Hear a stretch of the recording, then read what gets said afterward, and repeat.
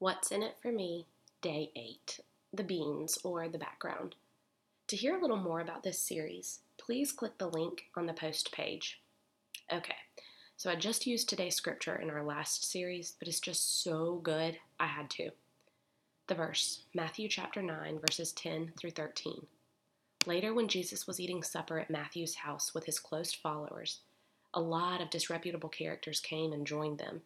When the Pharisees saw him keeping this kind of company, they had a fit and let in to Jesus' followers.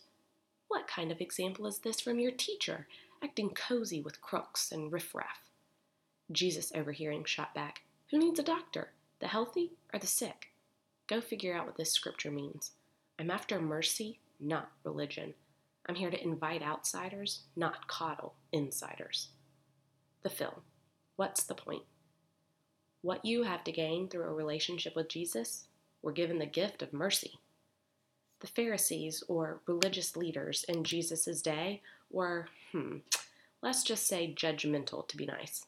They felt that because they understood God's word and did all the ritualistic stuff, that they were better than the sinners. They judged and looked down upon them, refusing to associate with them. Enter Jesus, this man whom people were calling the promised Messiah. Jesus, an amazing teacher of God's word, was now caught hanging out with bad people. The Pharisees, who looked for every opportunity to discredit him, shout, Look, if he truly were our promised Messiah, do you think he would ever associate with sinners, the lowest of the low in our society? No way. He should be far more holy than that. I love Jesus' response to this. In fact, his entire earthly ministry actually points to this exact thing.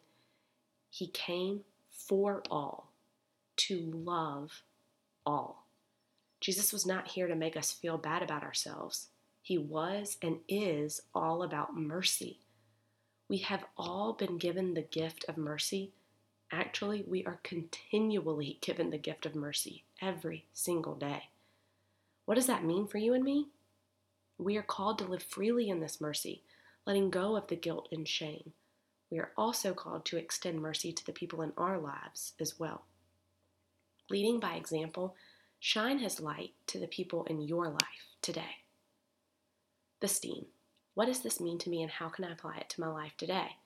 One of the biggest things we gain out of a relationship with Jesus is the opportunity and privilege to pray. We are committing to establishing a habit of prayer over the course of this study. For further information, check out the STEAM section of Day 1's post, the link to which is available in the post page. So, how's your prayer time going? Do you need or want to make any changes? I'd love to hear from you. If you're looking for further ideas, advice, or want to share your journey, please don't hesitate to shoot me a message.